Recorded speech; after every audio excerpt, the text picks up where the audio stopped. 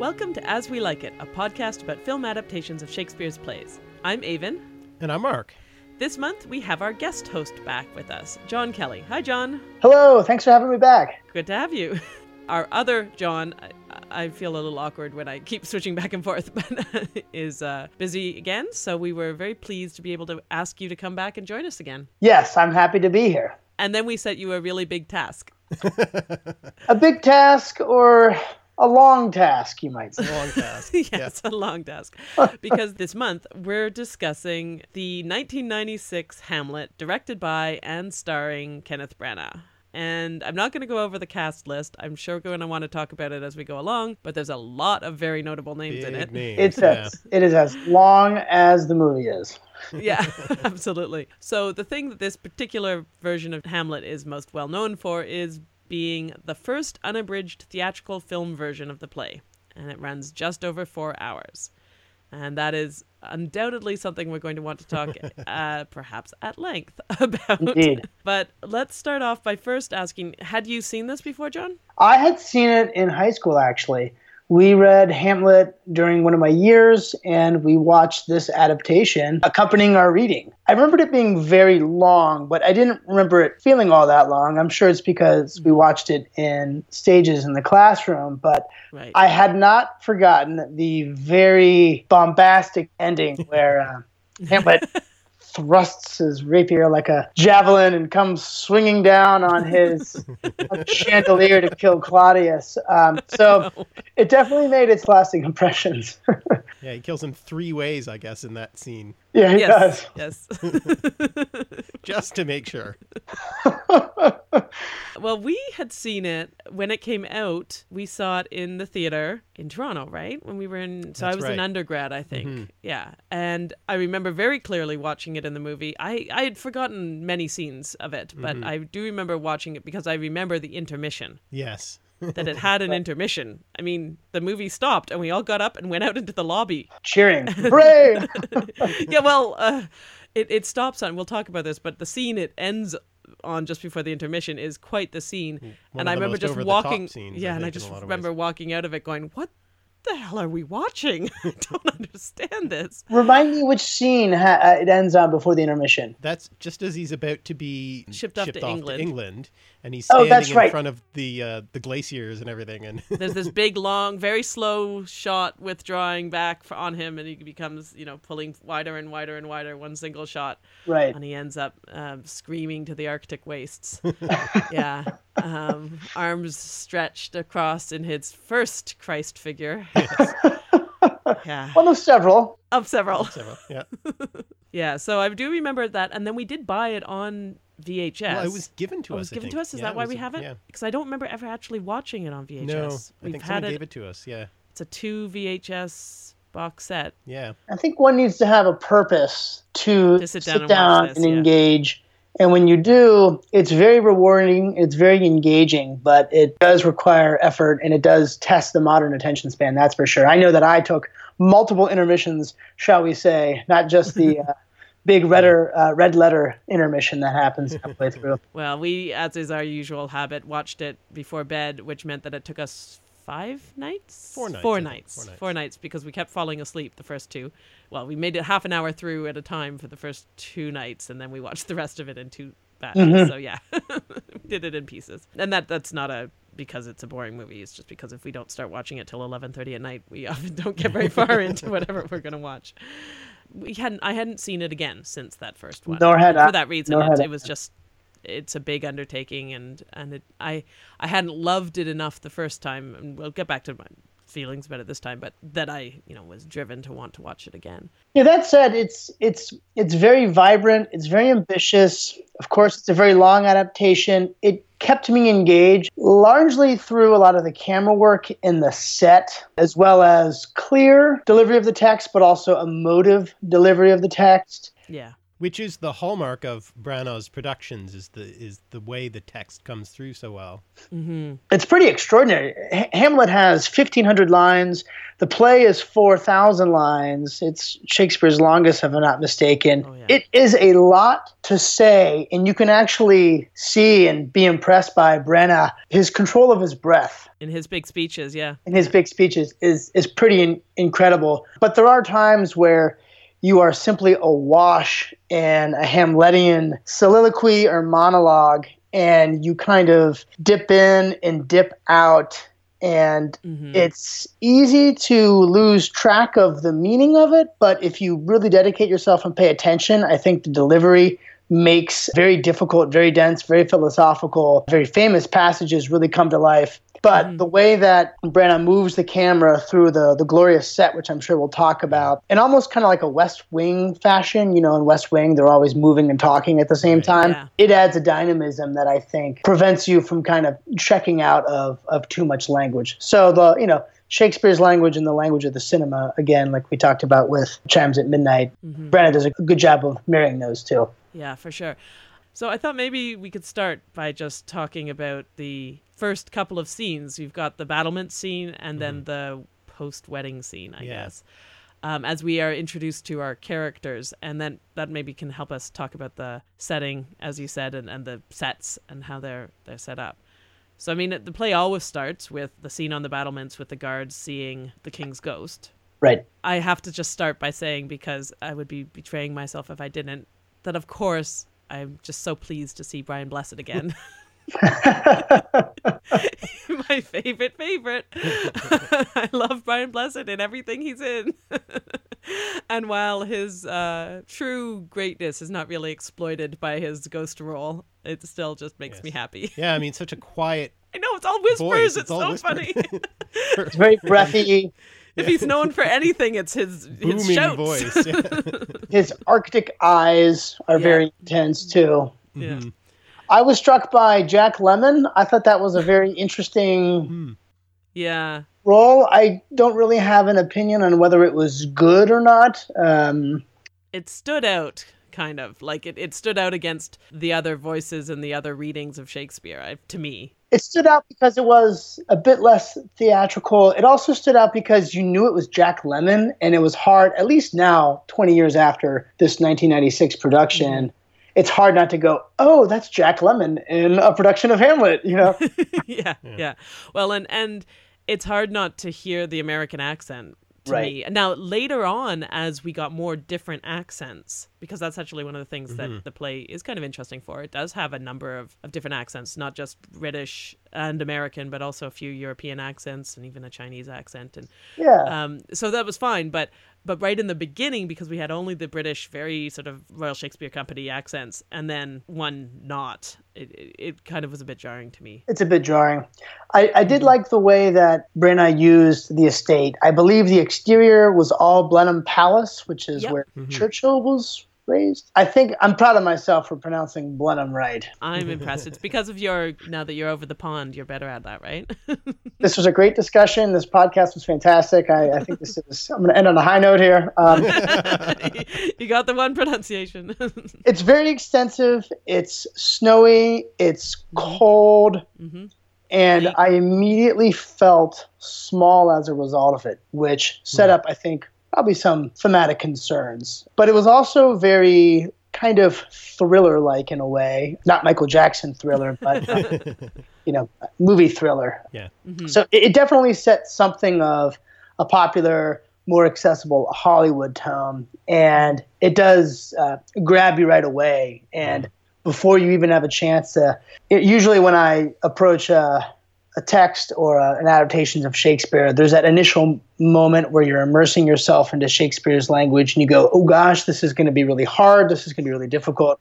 But I think Branagh just grabbed you and pulled us right in, kind of enclosing us in that huge Blenheim compound there. And it helps that it's an action scene that starts it rather than a prologue or anything else like that. Yeah. Like, they're short sentences and quick and then a ghost. Like, it's not too off-putting in that sense. Agreed. And then that beautiful interior, which is all a film set. It's not the actual location. It's all Shepperton Studios. But gorgeous set. Mm-hmm. It is indeed gorgeous. And so brave to have all those mirrors. I can just imagine, from the standpoint of the camera work, getting every the shot angles right. without your lights. All those mirrors. Yeah, without your lights and your camera in every single shot. Yeah. Yeah, it's pretty audacious. The interior it's very colorful too. I don't know if when you read Shakespeare on the page, if it's very vivid in terms of what everything looks like, but the interior was very vibrant and very lush. Mm-hmm. And that wedding scene, so you mentioned the opening embattlement scene, and then you have the wedding scene, and Brenna has a huge rain shower of confetti come down, and there's hundreds of people on the stands, and then you've got red and greens and whites everywhere, and then Hamlet appears, of course, in a very dashing black. As he has to be, since the text specifically says he is, yeah. He's still in mourning, yeah. But it's a very well-cut suit. He's a very he's handsome, not in sackcloth and ashes or anything. Yeah, he's a very handsome Hamlet, and it's not gloomy or melancholy, the world of Branoff's Hamlet, which is interesting because the big one before it was Olivier's in 48, and that one's very gloomy and melancholy, if I'm not mistaken. I think Shakespeare is colorful and rich in my mind's eye a lot of the time, but Hamlet is not usually, because you think of it as being in sort of a medieval castle, a dark medieval castle, and you think of Danish people as being dour. Sorry, Danish people, and well, the Scandinavian drabness or something, which is not at all necessarily fair, but it's the sort of image I have. And then, of course, Hamlet himself, who seems so gloomy and melancholy. So it isn't a play that conjures vividness, and I think it's a very effective contrast to have that between. Hamlet isn't melancholy, but he is a contrast to the color and the richness and the happiness around him. Yeah. Even so. And then the contrast between the interior and the exterior. Right, which is a thematic contrast throughout the play and movie, the inward show. And the X-word show? That's not a X-word. word. I like that. Outward, I think, is probably what people who speak English X-word. say. I like X-word. Exterior, the interior. People like to say Shakespeare invented a lot of words, and we know that a lot of those words weren't actually invented by him, but some do appear in Hamlet, and they also appear in podcasts about Hamlet. Exactly.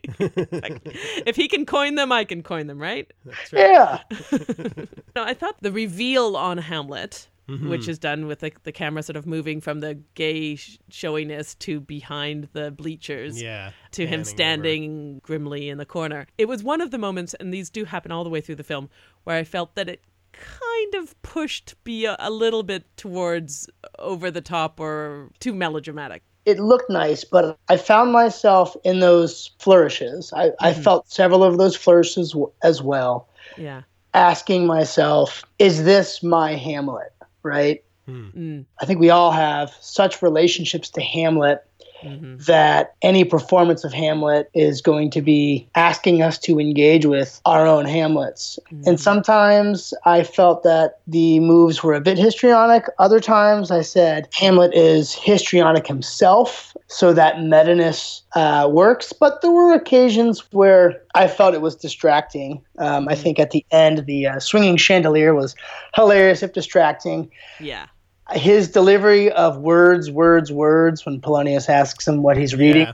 I didn't like that for some reason. No, it was almost kind of, he chose the words, Yeah. He did that a number of times. A number of his ways of expressing his madness were to be sort of pulling faces. And one can see the argument for it. It wasn't completely unmotivated, but I didn't love it either. It seemed a combination of cruel. Now, that is not necessarily unfair to Hamlet, because Hamlet is cruel in places. A combination of cruel and just silly. Just straightforwardly silly. Yeah, the silliness. It was as if the comic relief overcompensated for a gloominess that wasn't present in the first place. You didn't need it to go that far. It didn't need to go that broad. And maybe Branagh is making an interpretive point. The characters in the play are trying to determine if Hamlet is mad. And I think they want us to think Hamlet's mad because they don't know how else to make sense of what Hamlet's going through. I think maybe Branagh is overperforming there to say hey, I think Hamlet, as Shakespeare makes him, is putting on his madness. He's play acting the madness for whatever reason. So maybe that's part of Branagh's populism. The overacting is a way to deliver the meaning. Yeah, and I think that that's part of what I mean by cruel, in that what it seems to me is he's also sort of saying, this is what you think madness is, and I'm going to put on my dumb show for you. But if you weren't so stupid, you could see through it. You know, it's mockery. It's mockery to his face. He does that a lot to Polonius. Now, that's in the play. Like I think Hamlet mocks Polonius to his face and is cruel to him, and so it's not Branagh's. John's just bringing that out. But I think that's part of what he's doing, is sort of putting on a feigned madness that is so silly that if they weren't such dolts, they could see it, because he despises them all, essentially, and their intelligence. He and his hyper-intelligence, yeah. And I think that was definitely the Hamlet that Branagh was playing, was one who did despise the intelligence of everyone around him. Well, that's interesting. I mean, I think Hamlet as a character is somebody we love and hate. He's a pretty cold person. What he does to Ophelia in many ways is unconscionable. And the way he treats his own mother is questionable as well. Branagh, we sort of love him. You have to admire the sheer sweep that he accomplishes Hamlet. But other times, you kind of get irritated. With me, when Branagh irritates me, which I agree, like I like him very much as an actor and many other things, but he gets overly grandiose. He gets a little overly impressed with himself. That's how it plays. I don't know if that's what he thinks, but that's how it plays. And, he kind of becomes the stereotypical actor, everyone look at me, I am the focus of all attention, everything's about me. And the thing that's interesting about that is how well that overlaps with Hamlet. Yeah. Right. He's the student in high school who's always outside of the theater being in the theater. Yeah. Right. He's the theater kid. Yeah. And when he's playing the roles that he should play, that's brilliant. And when he's not, or when at certain parts, it can be highly aggravating. You want him to just be off a little bit, not always on. There are a few moments where he lets his guard down and he's more genuine. And that contrast does work, I think. Yeah. Oh, no, and that's what I was going to say, is that just he irritates me at moments, but it's by no means the whole of his performance. There's lots of his performance where I don't feel that at all, and I don't feel he's too over the top or too grandiose, or, I wouldn't want to say that that's the only way he plays Hamlet. It's just that in those moments when he's irritating me, it is a little hard to tell if he's irritating me or if Hamlet's irritating me or if they're in conspiracy together. And for some reason, those moments, and maybe that's just the nature of criticism, but those moments tend to stand out for some reason. Yeah. You remember what you want to fault. Especially if you're taking notes so that you can discuss it. That doesn't help. I was struck by how shouty it was sometimes. I remember the play being very much about overhearing and surveillance, and I think that Branagh did a brilliant job using his set to play up those themes. Wonderful job there. I didn't remember as many of the arguments, shall we say, being so public. For example, the play within the play. Yes. He stops the play so many times and kind of stands up to make sure, hey, Mom and Uncle, are you guys seeing this? Do you get this? Is this pricking your conscience? And sort of making a scene. I don't remember that as much in the text itself. I didn't reread this play before I watched this. I'm actually saving it for the very end of Shakespeare Confidential because that's what you do. So a revisitation would be worthwhile, but it felt much more public than I remember the play being. Well, I think that's mostly in the performance, because I think, all the lines are there, obviously, in the play. But I agree, I think I've seen that performed multiple times where he makes asides, where half of those comments are to himself. Right. Or to the camera, essentially. Rather than standing up, not only is he yelling at the king and queen, but he's sort of forcing the audience to notice. And the camera very much was making us see that the audience were all, looking between him and looking at the king and looking, and, it was very stage managed and very, very telegraphed. This is the bit that you're now all going to pay attention to. Oh, everybody look at the king being uncomfortable. Oh, and I found that a bit odd because what it didn't seem as natural. Now, it perhaps is a bit odd to talk about this movie on the axis of naturalness, because it's obviously not, but it didn't seem like you wouldn't naturally do that. I know that's No, especially if you're trying to see, if you're actually trying to prove is he guilty or not, then you need to see his unforced reaction. Right. Not one where you're like standing there saying, hey, next bit. It's like you, right? Right? It's like you, right? I mean, I know. That's literally begging the question. You have passed over the question. You killed my dad. Yeah. So I did. Yeah, I agree. That felt surprising in its execution. What did you think overall? Let's just start with some of the Derek Jacobi. Yeah, I think it's Jacobi.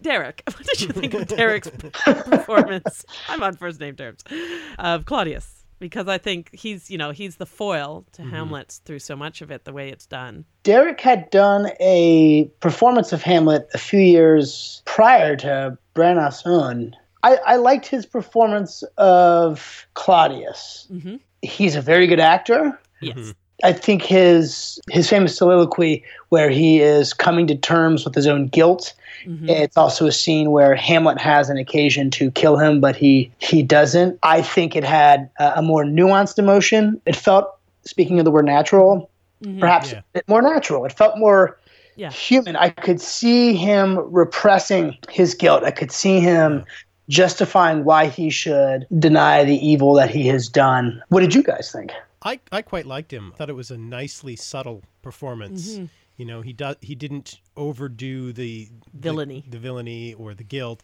It's there, but it's natural, as you say. Yeah, and he's a plausible villain. Yes, that's coin a phrase. I like that. Plausible villains. That's a podcast name right there. I didn't make it up. I don't want to take credit for it. Somebody's screaming at their podcast right now. But I do feel that what he brings nicely balanced is a smarmy charm. Yeah. Right? Because he has to be charming. Because otherwise, it's just ludicrous to imagine that Gertrude would have married him and be happy about it so soon, and that there wouldn't have been more objection to it and all the rest of it. He has to be charming, and he does. I think, he pulls off charming, while at the same time having a good falseness to him. He seems false, even when you're not totally certain what's false. Is he really concerned about Ophelia? I mean, in some of the scenes with Ophelia, he seems genuinely, truly perturbed and upset for her. Mm-hmm. But then you're never quite sure, is he really upset for her or just about what it'll do for him? Exactly. Or is he inconvenienced? Yeah. So he pulls off that slight ambiguity really nicely, I thought. He does, indeed. The storyline is so obvious. Brother wants to overthrow older brother, become king, because otherwise he wouldn't have become king. We don't have to question it. We don't really need to be given some sort of internal motivation, I think, for it. And of course, Hamlet had a son, so Claudius was never going to get a look in. Mm-hmm. That's the other question. One would have to sit down and do some historical stuff, and Shakespeare wastes no time on it, and quite rightly so.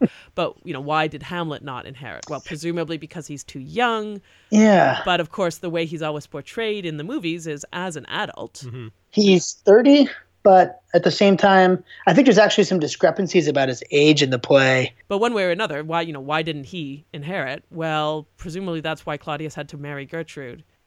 Is to secure the throne, because otherwise he would have just been the brother of the dead king and Hamlet would have inherited. But what's interesting about that, though, is I don't think there's really a moment where Prince Hamlet cares that he doesn't get the throne. I don't know if that's ever a driving. He has one speech, and I'm not going to be able to tell you where it was. He has one bit where he says, "He hath stood between me and my preferment." Oh, yeah. But I agree that it's definitely not the primary motivation. No. I mean, it's very, very clearly grief for his father and revenge, and then filial piety are, hammered home again and again and again, and then the Oedipal stuff about his mother, maybe, but mostly revenge for the killing of his father. So speaking of performances, how did you guys like Kate Winslet as Ophelia?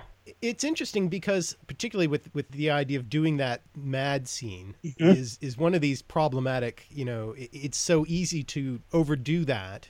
I think she did a good job of it. Yeah, I don't know that I've ever watched an Ophelia that I was completely happy with, which I'm pretty sure is Shakespeare's fault. Yeah. Mm-hmm. Because I don't think I don't know what would make me happy. I don't know how it could be done in such a way.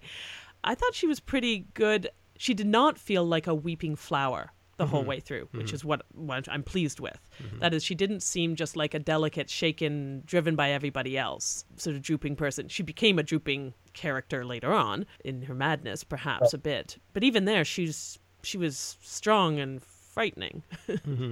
So, yeah, I thought it was pretty good. The difficulty might be how Shakespeare himself thought of madness. His characters, when they're mad, often break out into song, and Yes. Kate Winslet did, and actually in a very lovely way too.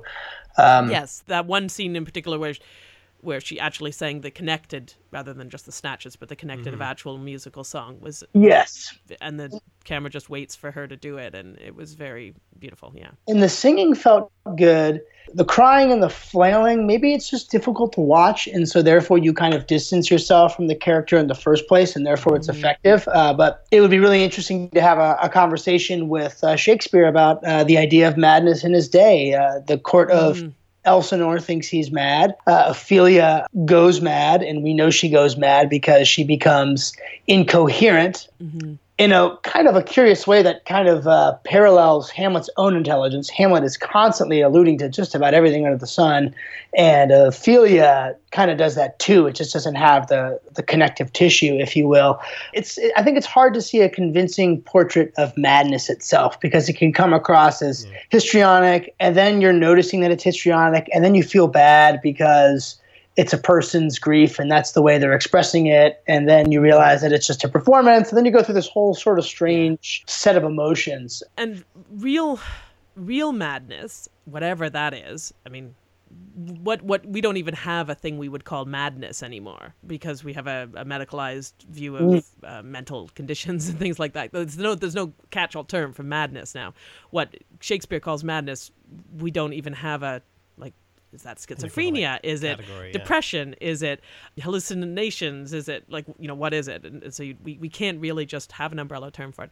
But also, people who have true mental breakdowns, I suppose, wouldn't make good stagecraft, right? Because if they're just literally speaking nonsense or moaning in a corner, you can't have that on a stage. What you want is an Ophelia who says things that are accidentally meaningful or deeply symbolic or catch people's emotions or whatever, right? So it's not going to be whatever true madness is. It's not going to be that. So you can't really do whatever genuine madness would be. So you've got to do some sort of artificial madness if you're going to put a mad person on stage. Yeah. And therefore, once you do that, it's going to seem stagey and it's going to seem, It's hard to get away from staginess as such in Hamlet. Yeah. And I think deliberately, because you paralleled it to Hamlet's madness, and of course that's important.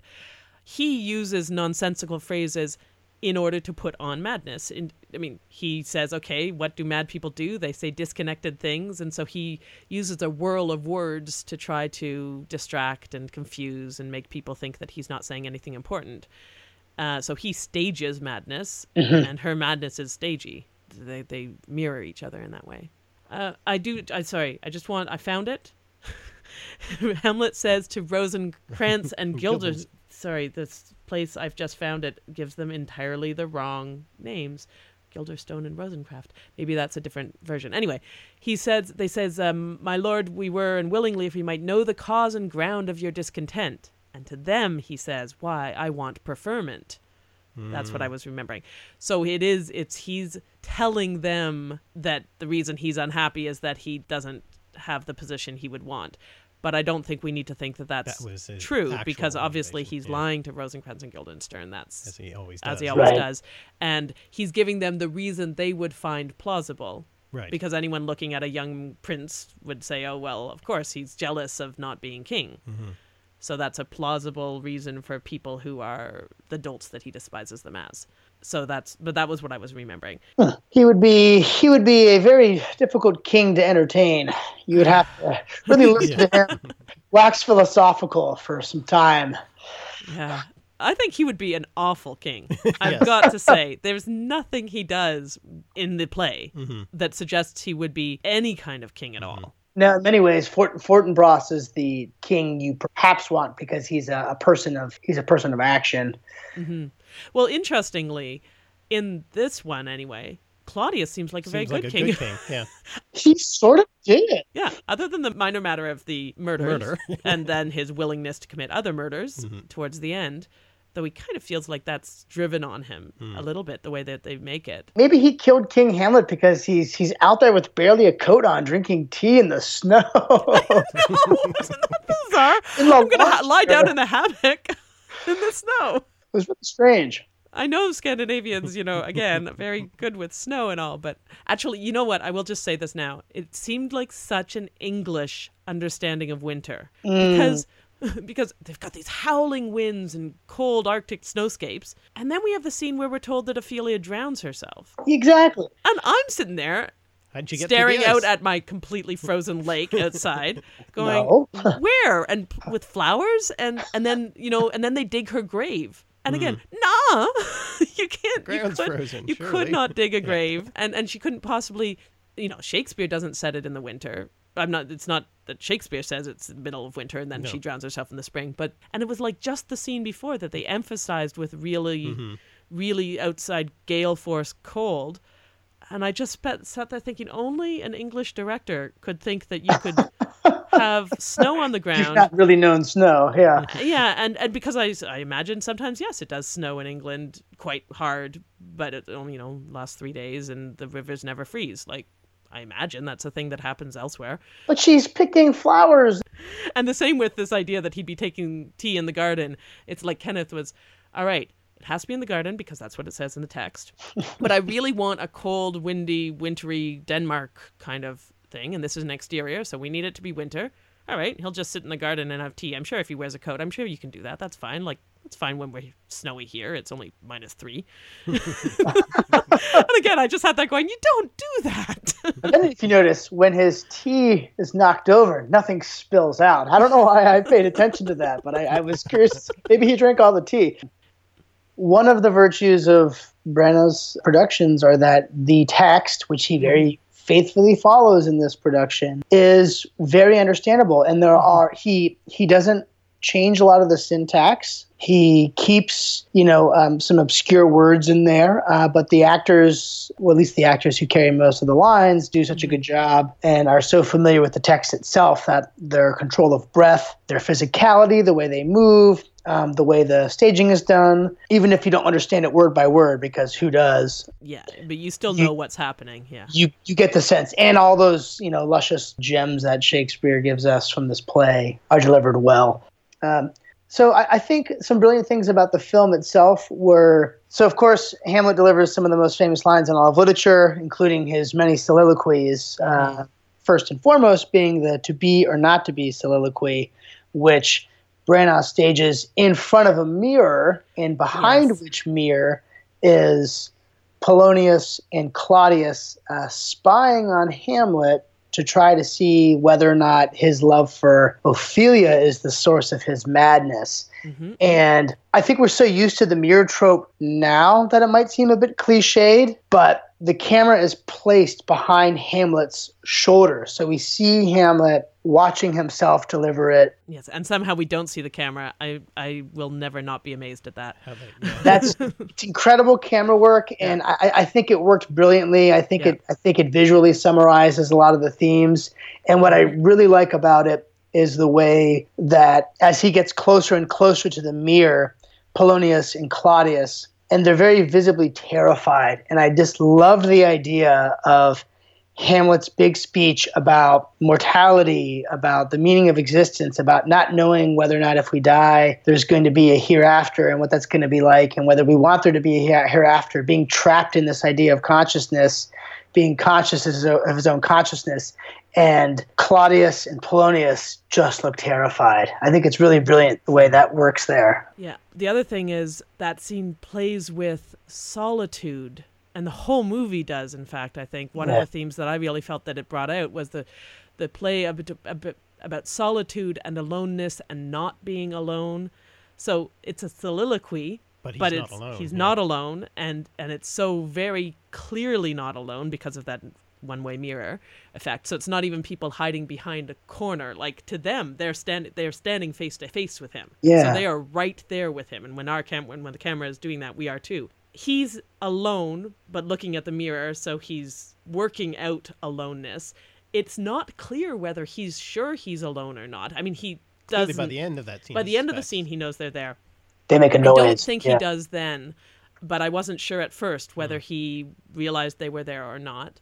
And the whole idea of the question that, as you say, the to be or not to be, is sort of about who am I and how do I exist in the world, and the loneliness that Hamlet feels all the way through as being the only one who's wrestling with these philosophical quandaries, that nobody else, it seems to him, has even thought about what it is to exist, and for him it consumes him.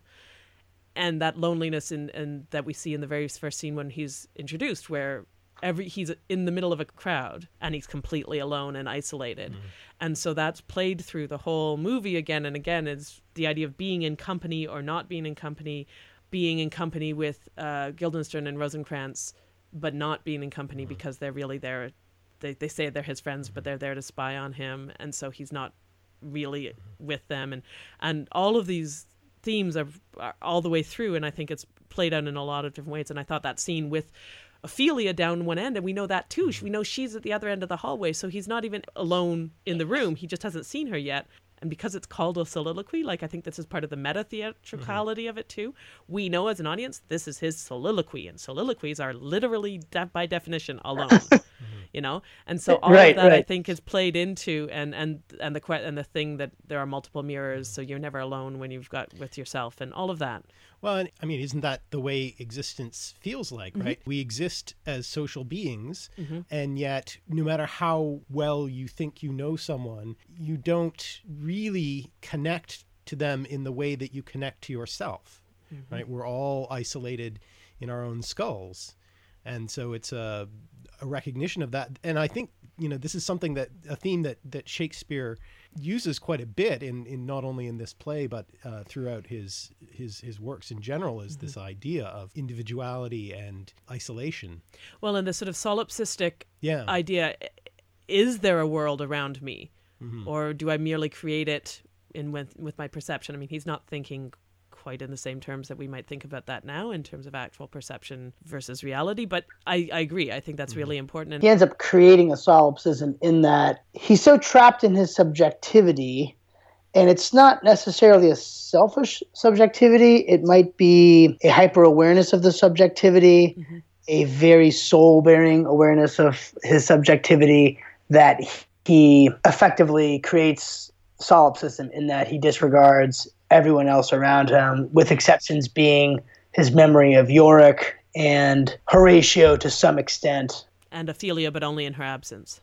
And Ophelia only in her absence, because he does say he did love Ophelia. So it is a profound subjectivity. It's actually it can give you chills thinking about it. And it's amazing, too, how exquisite the expression of this kind of nihilism or this radical subjectivity can be, as this person is realizing in such a profound way his own mortality, the meaninglessness of the big castle around him. Human beings are corrupt and diseased. Look at his mom, look at his uncle, and yet it's delivered in some of the most gorgeous words possible. I mean, the ironies are so manifold, but it gives you a strange joy too that we get to have this moment, this to be or not to be moment. That entire speech is one that I think we all revisit so many times and times again. And as you said, Mark, we think we know other people, and yet we can never really know them in the way that we know ourselves. And yet even there, we might not ever know ourselves. And I don't think we can ever really know Hamlet either. I think that Hamlet himself, as much as we want to figure out his motivation or what his tragic flaw is, he is ultimately opaque to us in his own humanity, in his own awareness of his subjectivity. And that's Shakespeare's greatness. And for all Branagh's over-the-topness, I think he gets that, and it's well done. The other thing about that scene, and I agree with everything you've just said, that I think the way that the staging works particularly is Hamlet is so isolated and unable to connect with other people. To him, it becomes more and more what he thinks is a feature of human life, and both of you are saying that. I'm not sure it is, or at least not necessarily in the same way that he. I mean, it's the big question: is that a feature of human life, or is it not?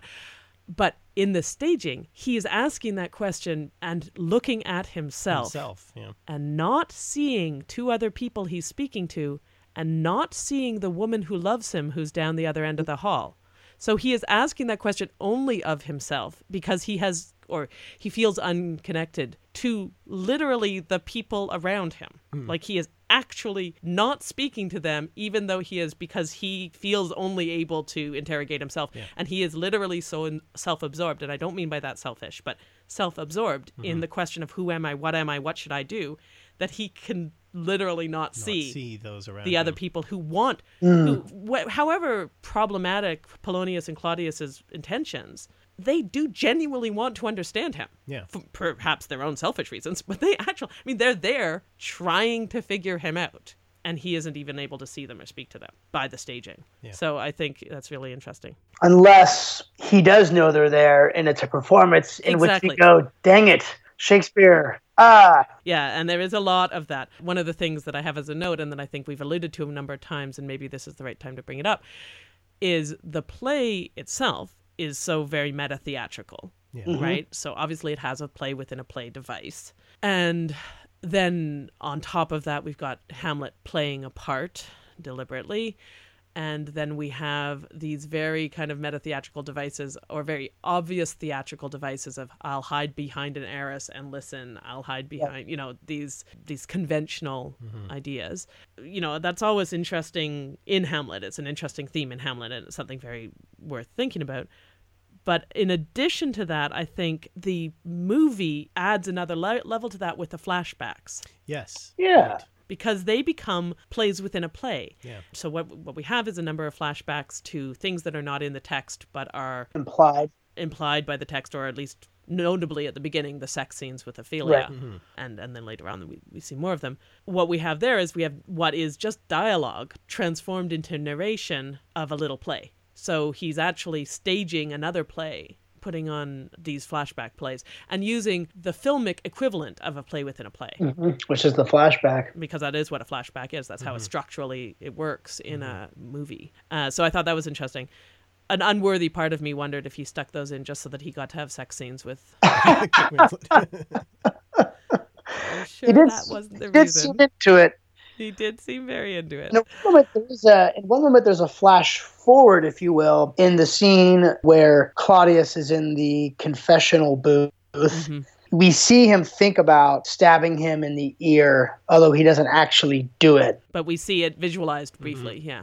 I think it plays with... The flashback is an idea of the theater of memory, and then I guess the flash forward is the theater of the imagination, I suppose. Effectively used. I think it's, again, to jump around. I think it's appropriate to jump around, too, because I kind of feel like Hamlet is a series of rooms, and the movie, we kind of move through these rooms or these landscapes, and then one of those is the graveyard scene, and he does have a flashback to Yorick, the clown. They did a very good job of aligning the skeletal teeth with the actual actor who played. Yeah. When they faded in from the skull to the face, yeah.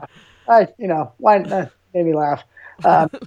It's kind of the only moment where we see Hamlet on other terms than himself, because he's a kid, he's smiling, the clown's giving him love. Presumably his parents weren't very warm to him. But even then, it's his flashback, so therefore it's still Hamlet seeing himself on his own terms. I do believe the film would want us to see his own flashback.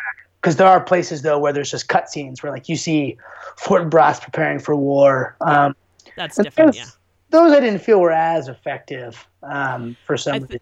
Yeah, I think they had to be in there because I don't think we're as tolerant of the Deus Ex Machina kind of ending that this play has, which is Fortinbras just walking on and suddenly being like, hey, I'm going to be king, and everyone would be like, hey, cool.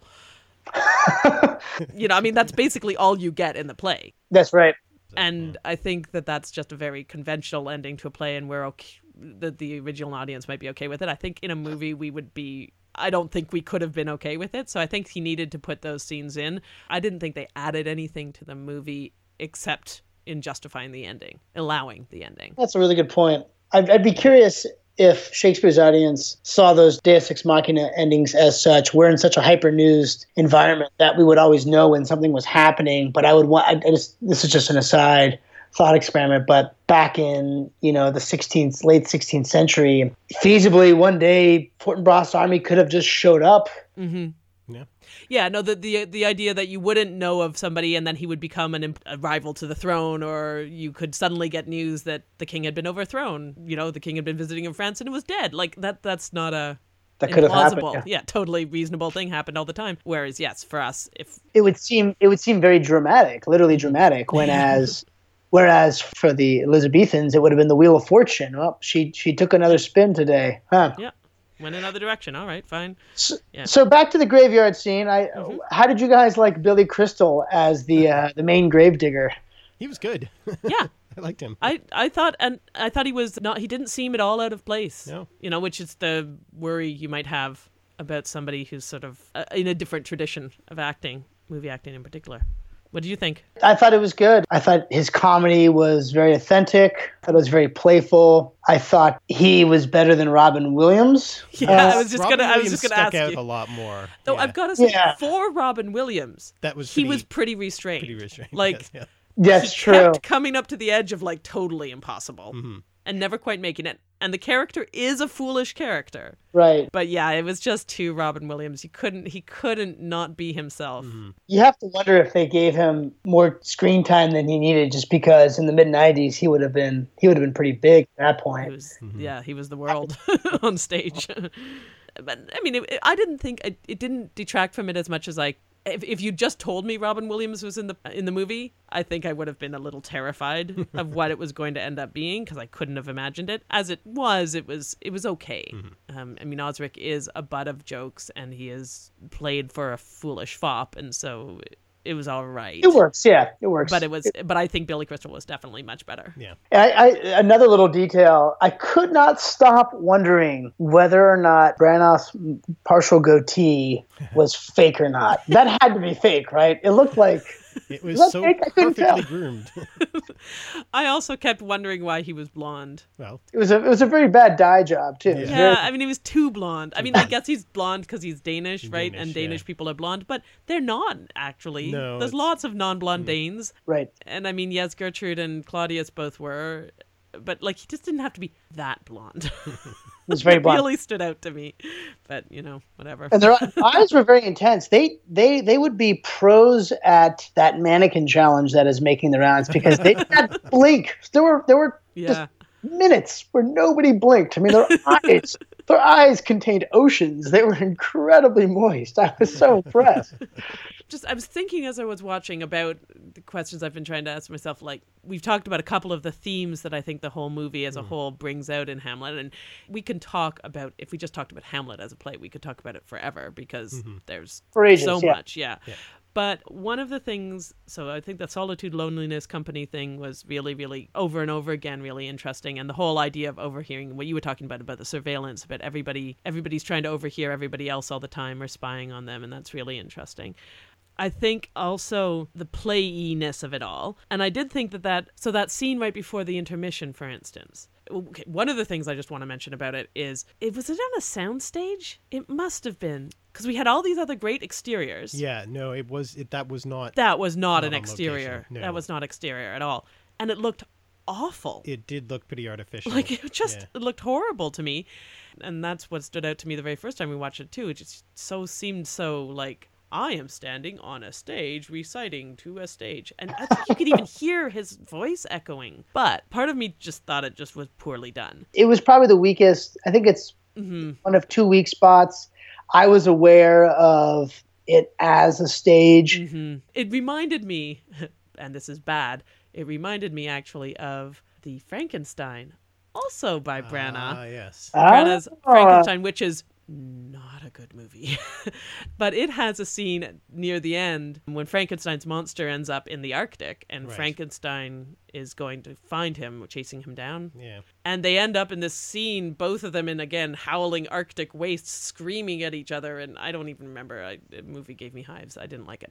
This is the soliloquy where I was so distracted by the staginess of it that I forget the content of the soliloquy, but he comes to some sort of resolution. Yeah. That intermission then goes into Act 5, where Hamlet is much more, he's less Active. moody and less Yeah. manic. The panning out, it just seems so grandiose. It didn't seem becoming of Hamlet's interiority. It's the "how all occasions do inform against me" speech. Ah, that's that one. He's just met the captain of Fortinbras's captain, and they have that bit about we're fighting over a patch of land not worth the moment. Right. And then Hamlet says, "how all occasions do inform against me and spur my dull revenge." And the basic point of it is these people are willing to fight over nothing. And I'm not even willing to take an action. I'm not ready to take an action over something so important.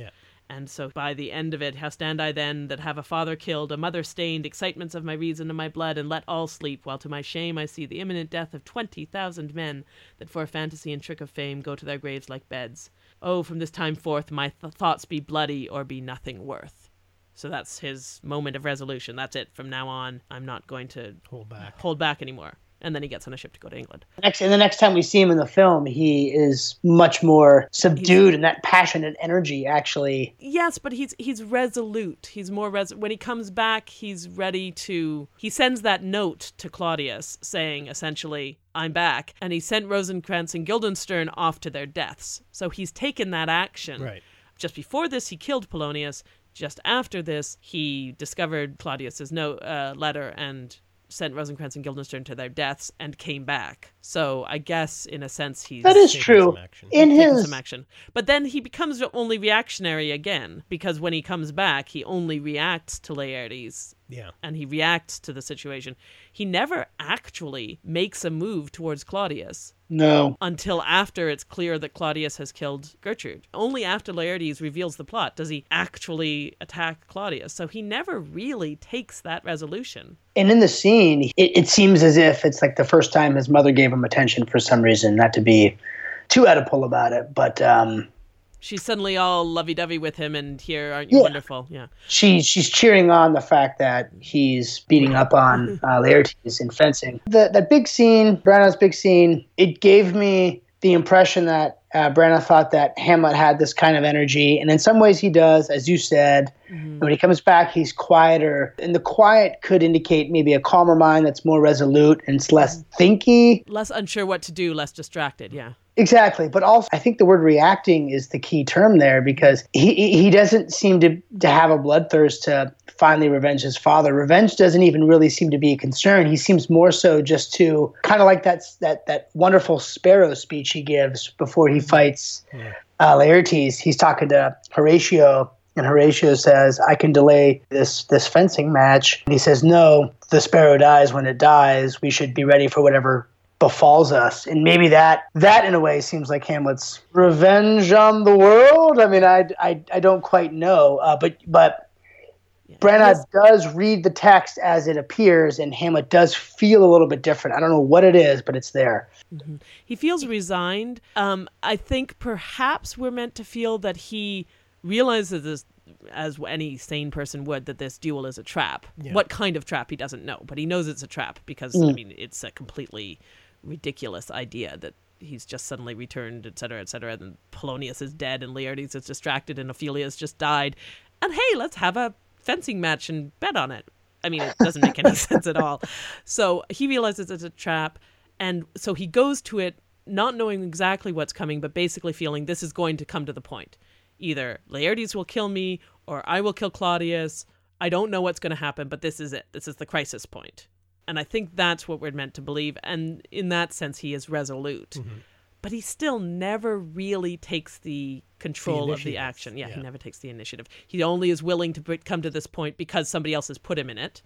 And now he's like, okay. And then when he does, it's so hyperbolic that he has an Olympic winning arm and swings down on a chandelier. And maybe that's what Branagh's calling attention to. I'm not too sure. I don't know what he's trying to do there, because I've got to say it does not work for me.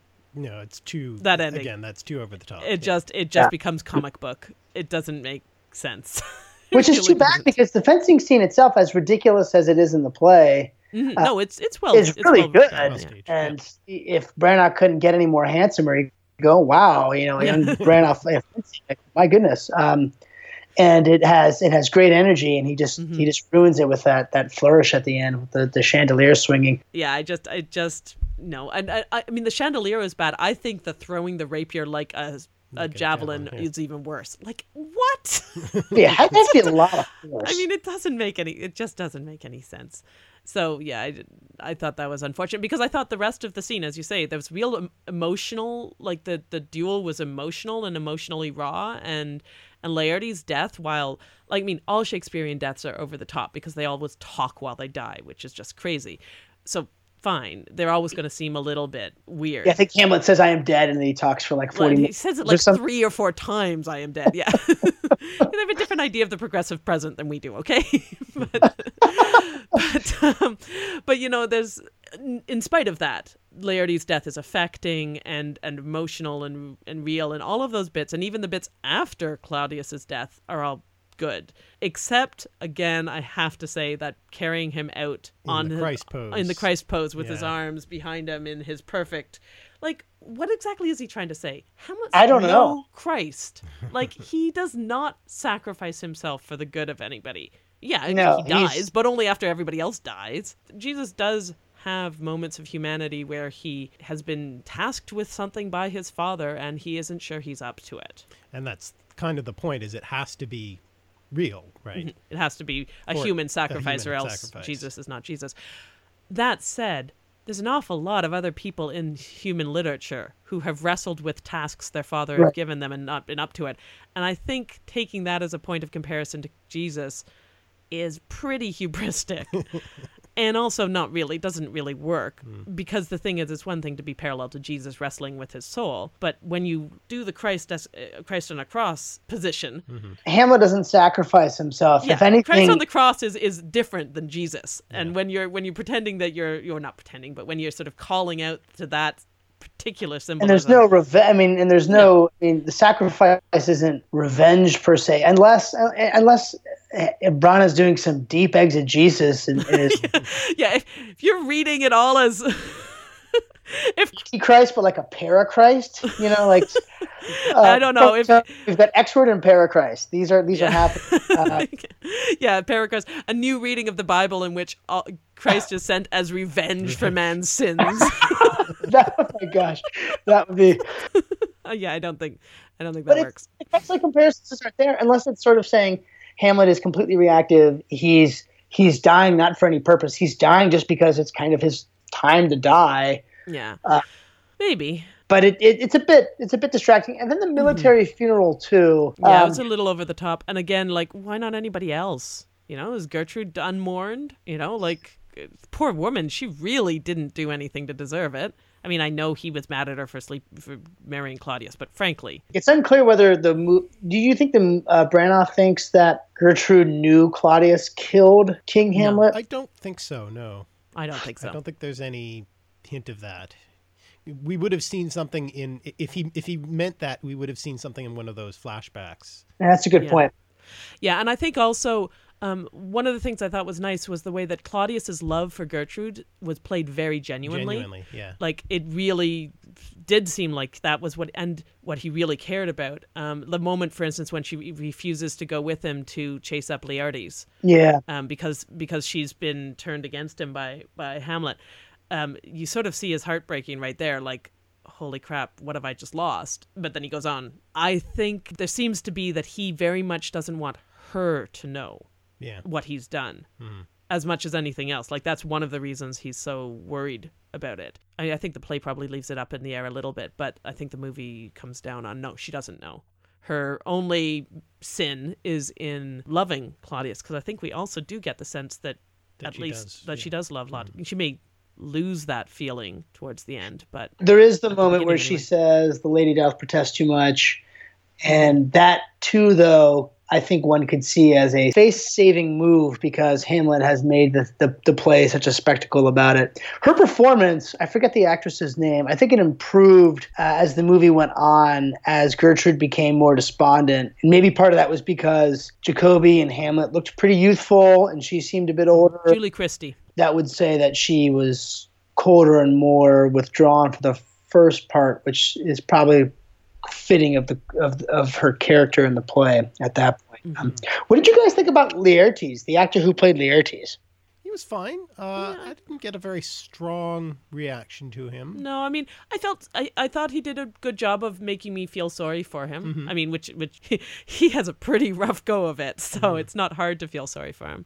You know, one of the things I thought that a little related to that is one of the things that was interesting to me when you don't cut, and I think we need to, before we finish, we need to talk about the effect of Not it cut. being uncut. There's more background and more scenes. And one of the things is the number of people and the number of times they warn Ophelia about Hamlet, and the extent to which they warn her at the beginning. He's playing with you. Don't trust him. He's not trustworthy. He's showing himself not to be trustworthy. Really made me think, wait a minute, what has Hamlet been like that they feel so... Because it seemed much more personal than just, don't trust boys, they'll kiss you and leave you. But more like, Hamlet, really, like, he has a history. Be careful with that man. Don't trust him. That's really interesting. And so I sort of thought, for me in this play, in the end, I didn't like Hamlet very much. And I don't mean that I didn't like the play. I mean that in the end, I felt, like I said, I don't think he'd be a good king. I think he was horrible to Ophelia and Gertrude, and I think the physicality of the way they played it, I found those scenes really uncomfortable. When he's squishing her up against the mirror, Oh, yeah. when he's manhandling Ophelia, when he manhandles Gertrude. I Same. mean, he doesn't actually hit either of them, but he might as well. And he's a bully, and he's hurting them. And I found that really hard to gloss over. And I know he's a bully in the text, but you don't have to, and people often do have them manhandling them. But you don't have to.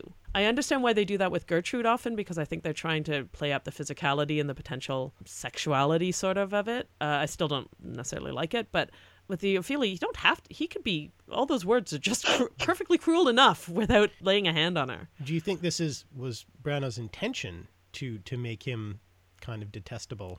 I think he certainly intended us to feel sorry for Ophelia, put it that way. Agreed. Branagh has a habit of doing... When he wants to show intense emotion, if you watch enough, he or his characters manhandle other people. Like and then that whole sort of grabbing them by the scruff of the neck and pushing them on things and talking in their ear and in their face. He does that a lot. Like we've watched several of his movies now, and I'm really starting to notice it. And I think he maybe just thinks of it as a way of showing excessive emotion and lack of control. I don't know whether it struck him that doing that to those two women, because he does it to other people as well. Right. It would go a long way in characterizing his relationships to women and bringing in more of a Freudian interpretation. Who does he? What men does he push around?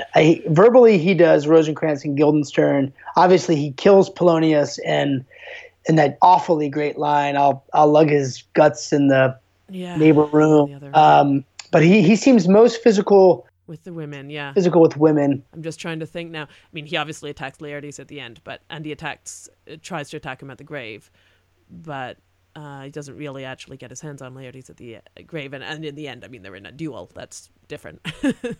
And then when Laertes does pin him, he is softer. He uses his words as power. He says that line about, don't touch me, Laertes. You don't know how dangerous I am. Kind of a manic abusive quality about Hamlet in it. I think you're right. I found him in the end unlikable. When I read the text, I love reading Hamlet's lines. When I was watching Hamlet, and this may have been intended on Branagh's part, maybe not, I wanted to jump into the screen and say, just shut up for a while, please. You are talking too much. The places where he uses words like a weapon, and he does it a lot, where he talks over and around and about people, and he just keeps talking at them, and he does it to Polonius about 12 times, right. And he does it to Rosencrantz and Guildenstern, and he does it to Claudius a bit. And when he does that, I just felt like just throttling him. He felt like a bully to me in the combination of the way he treats the women and his clear, as I say, despising of other people for not being as smart as him. Right. And his mockery of them. Like the way he is to Polonius in front of the players and stuff. I liked Polonius. I thought the way Polonius was played, like sometimes Polonius is just unbearably irritating. But he wasn't. No, he wasn't. The only part I didn't like is when he cornered Ophelia, telling him not to be with Hamlet. But even there, he was very touching with her. Yeah. Right? Like in the scenes where she Tender. was distracted or unhappy, he was very comforting. A lot of the time in the background, he's like hugging her and patting her. And, I mean, yes, he was overbearing to her in that scene, but not as bad as Hamlet was. True. And, he wasn't irritating in the same way. I actually noticed that some of Laertes' lines, which are often cut, were him going on and on and on at Ophelia. Right. And I wrote down, he's inherited his father's loquacious. It seemed to be genetic. But so because of that, when he was mocking Polonius, I kept feeling like, come on, Polonius is just trying to be like polite and like a courtier. And what's he supposed to do? Be rude to you? Hamlet so often was rude to people who could not be rude back. I mean, like when he was playing with Osric, what the hell is Osric supposed to do? If he says to him, take your hat off, and then says, oh, no, put your hat back on, what is Osric? It's the freaking prince. Like, is he supposed to go, no, sir, I don't want to put my hat back on? That is bullying, yeah. It's it is absolutely bullying. And it's that kind of guy who's like, I know I'm smarter than everybody else. And by the way, I'm in a position of power. And, so you're all worms for obeying me. And I thought that really came out. I thought Horatio was charmingly played, if quietly played. Yeah. What then in Horatio does Hamlet respect? We know that Horatio also sees the ghost in the beginning of the play, and nobody else does outside the soldiers. Watchmen, The Watchmen. Although Gertrude does not see the ghost when he sees it again. Doesn't the ghost sort of intervene so that Hamlet doesn't become more violent to his mom? Look to your mother, she's overcome or something. He basically says, like, your mom's upset. Go comfort her. Stop bothering her. Yeah, because he said at the very beginning, he said, don't do anything against your mother. I mean, and that's our other strong clue that Gertrude is not guilty of this murder. Because the ghost specifically says, your mother is innocent in this. And he's terribly aggressive in that scene too. And Branagh did a good job of being aggressive. Perhaps I think we all sort of on the page idolize Hamlet in a way because of what he means, because it's literature, because the soliloquies and the monologues are extraordinary.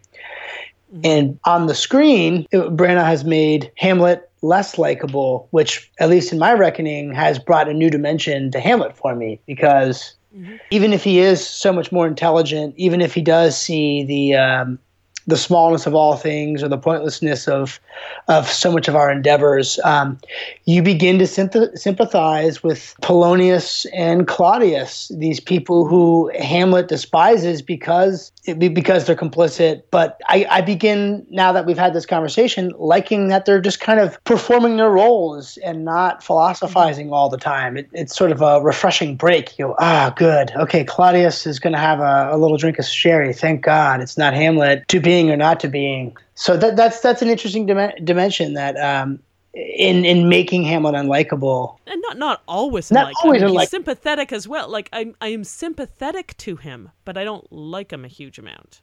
if that makes sense to you, like he's in a difficult position. Yeah. He's not in the wrong often. Like Claudius in the end is plotting to kill him. True. Clearly, Hamlet's not in the wrong there. Like I'm not really on Claudius's side either. But I think there's a contrast that's drawn between the pragmatic, worldly concerns of most of the court and Hamlet's attempt to be philosophical and ethical and concerned with metaphysical issues. And as you say, when you read it on the page, one's own concern for ethical and metaphysical and moral issues is drawn to those, because those are timeless things we debate within ourselves. And how do we interact with the world? All of those things. But when you put it on a stage or when you put it in a movie, you're forced to remember, especially with such a well-staged movie, that the world goes on. And that the world does not rotate only about your own solipsistic conceptions of your own mortality, etc. No matter how valid they are. Yeah, no matter how important and true they are. The world needs to be ruled, and the court needs to be governed, and people need to function, and there's a war potentially going on, and and all of those things that are done are not, in fact, trivial and to be dismissed. And in fact, Hamlet's unwillingness to accept that other people should be was the result. What did he want his mother to do after all? 2 months might be too soon to marry again. Fine. She's a widow of the king with no political, you could go into all the questions of what was she supposed to do? Literally get her to a nunnery? Is her life supposed to end because her husband has died? His obsession with his father's death is noble and understandable, but Denmark needs to be ruled by somebody who's willing to do something else. It's not to say Claudius should have killed the man. But, like other people have made choices too. And I think when you see Hamlet interacting with them, you're forced to confront the fact that his own valuation of his actions is not the only one, and that these other issues are important too. And I think this is one of the reasons why, for me, the play did resonate with me so much when I was young, when I was a teenager and in my early 20s, because at that age, you don't see the world has to move on, around you, that you're so inwardly focused on your own importance and the importance of your own life. And that question of identity and how do I interact with the world and what choices do I make and who am I and how are my ethical decisions guided? All of those things that's what you should be doing when you're in your teens and in your 20s is you should be wrestling with those questions. I didn't very much, which is failing in me, and it's always been I'm a very non-inward looking person, which is why Hamlet, though I like the beauty of it, is not one of my favorite plays. Interesting. Don't get me wrong. There's wonderful stuff in it. It's just not one of the ones I've most connected with because I find interior philosophizing deadly dull. Yeah.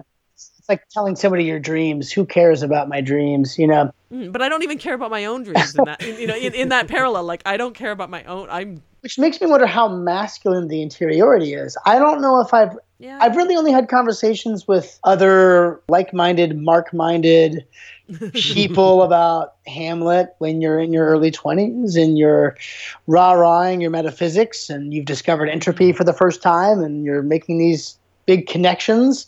It's amazing that Shakespeare could tap into that because he wrote it when he was old in that age. But I don't think I've really had a conversation with anyone about a feminine interiority and whether or not that same sort of interior life that Hamlet undergoes. I wouldn't want to speak for, I wouldn't want to speak for my whole gender, obviously, but also I know many women friends who are very inward looking and so I don't know. I think you're right that there has been historically a connection of young men to Hamlet. Yeah. Like there is a very strong view there. And I think that probably is culturally because one of the things that you're trying to figure out culturally as a male up till now and probably for a while yet is how do I balance my interiority with the expectation that I will act as a pragmatic person, right? So males have always been expected to act as political entities and as business entities or whatever, in this exterior way. Whereas it's not that women aren't, but there historically hasn't been as much of a conflict between, you never have to decide what that public face is. Maybe for women in the past anyway, there's been less of that sort of obvious, like I have to decide what kind of political animal I am. I have to decide what kind of face to put on my masculinity for the world. Well, if anything, there's probably a double conflict in that a woman's going to be criticized for being too exterior and a woman's going to be criticized for being too interior. So the conflict the exterior might not conflict with the interior because men are making conflict with both of them. Yeah. So I think maybe the questions have been different.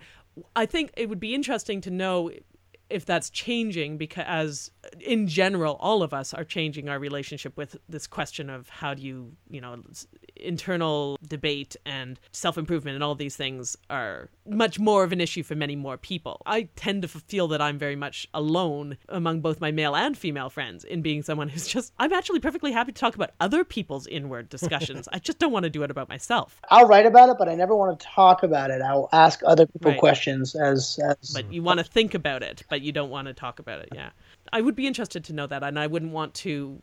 I think you're right that there has been historically a very maleness to it, and it may well still be true, but there may well be many young women who also identify with it now. I just don't know. I'm just not one of them. Interesting. Okay, I think we've talked for a long time. Now it's a long play, so that's fair. But I do think we'd probably wrap up. But I want to say then to ask. So, what do you think about doing it uncut? Like, what do you gain and what do you lose? Briefly. Well, it's interesting. I saw a stage production, an uncut stage production of it. Wow. And they did it, I think, without intermission. They did it fast. Right. And even still, it was quite long. Mm-hmm. But this is the Shenandoah Shakespeare Express, right. And their whole thing is doing it without props, without just get through the costumes, text just as get quick as you and can. hammer the lines, hammer the meaning of the text. And it was a really great production that made you focus on the incredible depth of the text. But this is not exactly This that, is not because that, it does no. have the amazing visuals and that. And I agree with what you said at the beginning, John. I think it's very engaging. So while it's long, I don't think it's slow. It's not slow. In some ways, there are traditional thriller-like moves in the way that he moves the plot along. I think you ask a great question. I don't quite have an answer. I think that when you cut it, you do two things. One, you make it more accessible to the modern audience because it's hard to sit through. And two, you make an interpretation. So you get to add to the community of interpretation of Hamlet because you have to make choices about what you want the play to be about. Uncut, it's admirable because it's ambitious. You get to see Hamlet develop more.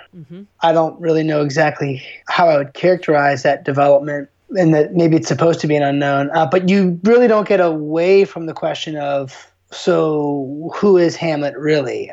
So you don't interpret, but in not interpreting, you kind of make an interpretation because you still have to perform Hamlet. So you still get back to the same fundamental questions of, so who Hamlet was really. The cut version probably comes to some more of a conclusion about what Hamlet is. Right, because you cut out bits of him. Exactly. Just by cutting some of it, you cut some of the bits. Yeah. So I'm not sure. I think it's an important thing to do. I think it's... To have a version that is a good and well done version that gives us the whole thing is a boon Important, to the yeah. world. But I would love to have, it'd be amazing to talk to an informed theater goer in the late, the end of the Elizabethan era there, and to see how they would have experienced a Hamlet performed and what that would have been like. Because it was never performed like this.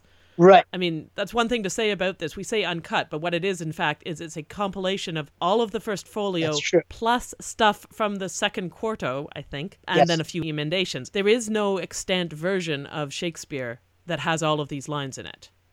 So, it's not authentic in that sense. Not that he claims it is, but...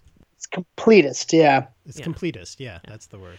I just suddenly had a thought while you were saying that. Wouldn't it be amazing to ask Branagh to go in and do 4 different director's cuts of this movie? Or whatever, Go in and just say, you filmed it all. You filmed every single line of it.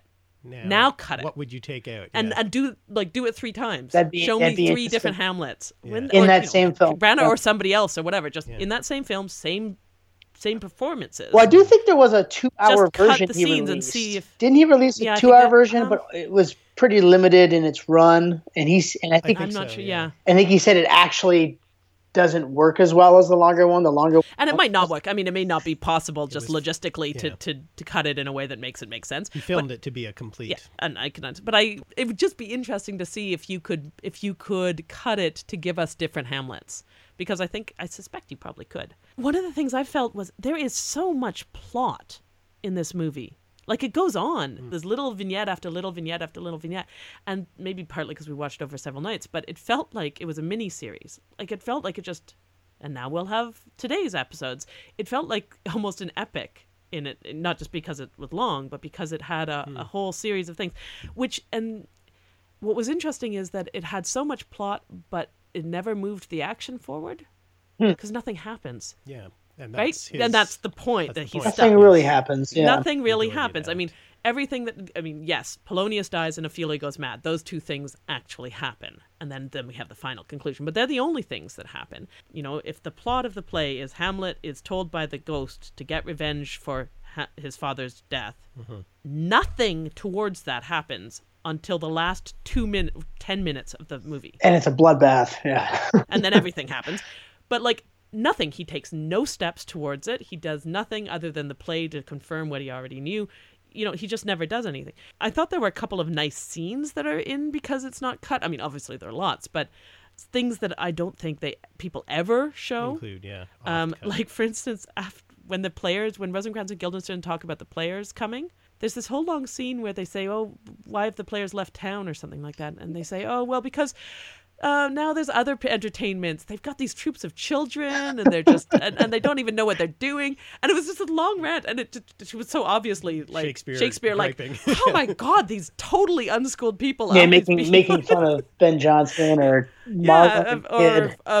or even things that are not actually even plays, like just other silly entertainment. I don't think I've ever seen that put in any other version, and I totally understand why, because it does nothing to advance anything. No. Other than being kind of fun to see Hamlet seemingly just cheerful for a moment. But it was quite funny. It was a nice little bit. I think maybe the big gain for me is because you see him in so many different situations, and you see so many of the sort of repeated overhearings and surveillances and all of that, is the theme of how many layers there are, not only to his character, but to the plot, to people in general, the many plays within a plays, the uses of the flashbacks, all of that, the many surfaces, like that room with all the mirrors is all about surfaces and hidden depths, because they all have doors behind them. Check floor. All the doors. Yeah. And then there were several hidden doors, secret doors, compartments in rooms. They kept going out of rooms in ways that didn't look like they were doors. Yeah, behind bookshelves. And behind bookshelves and things. And then Hamlet play acting, and then not play acting, and is he play acting, and is Ophelia play acting? I mean, don't forget that with those flashback scenes where we're told that Ophelia and Hamlet had sex, now we're told that she's play acting to her father. Yeah. You know, she's lying too, because she's not telling him how far things have gone and all of that. So all these many layers. So I thought that the more scenes you have, the more those themes are explored and enriched. And actualized. Yeah. So I think that is a gain. Now, I think it's balanced off by some of the scenes just aren't necessary or are repetitive. Like there are scenes that tell us something about Hamlet that another scene tells us about Hamlet that we don't necessarily need. So I agree that I don't think every version of Hamlet should be uncut at all. But I enjoyed watching it. As a viewer, I think that episodic structure definitely mirrors some of the themes we've been talking about as well, in terms of thematically of kind of being stuck in your own consciousness and your subjectivity, sort of kind of being stuck in the same spot, same room, and kind of going in and out. And there are secret passages, and maybe there are illuminations at the end of them, but you kind of end up back in the same place. And then in the end, you've got Fortinbras' army literally charging the place. So if this breaking all the windows, breaking all the windows, breaking through all those mirrors. When they jump into the room at the end, they broke all the mirrors that reflect. When we're not going to be self-reflective anymore. Now we're actions. Going to act. Because the play is very much about actions versus words as well, and there's a gendering of that, whoring around with words like women do, and things like that. And so at the end, we have manly man jump in with his manly men. No more self-reflection, on with the action. But we will give Hamlet a massive military funeral, and Hamlet says, "For everything I've said, tell my story, Horatio, tell my story." Yeah. There's not much of a story to say. Well, meta-theatrical to the end, I would say. Yeah. All right, speaking of ends, we need to end. Hamlet will never end. We will just talk. It literally will never end. Words. What did we words. Words. Or as Bronte did, words. Or whatever that was. Yeah. That was my least favorite part of the movie. I think so. Yeah. Well, thank you very much, John, for indulging us in this interesting and fun discussion. Thank you. Can you remind us and listeners where to find you on the web? That would be fine. I write about word origins at mashedradish.com. I write about Shakespeare at shakespeareconfidential.com. You can find me on Twitter at mashedradish. I think those would be 3 good places to start. I write other places, but start there. Great. Okay, so I think we're not sure what we're going to be doing for next month's film, but if anyone who's listening would like to know, you can either ask us on Twitter or just follow us on Twitter, and we will tell you ahead of time what we're going to be watching. We have not been doing that in any kind of organized manner, but I've decided we're going to start doing that because if you do want to watch what we're going to be talking about before we talk about it, then you can do so, since we don't always know at the end of one recording what we're going to be watching for the next one and can't give you a heads up. So I don't know what it'll be, but we'll stay tuned. We'll keep you posted. And until then, thanks for listening. Bye-bye. Bye. Bye-bye. Thanks for listening to As We Like It. You can find more episodes and more information about the show at theextracurricular.com and find more about Aven and Mark's other projects at alliterative.net. If you enjoyed today, please take a moment to rate us on iTunes or Stitcher, as your 5 stars can really help us reach new listeners. You can reach us all on Twitter. I'm at alliterative. I'm at Aven Sarah, AVENSARAH. And I'm at John Vox, JONVOX.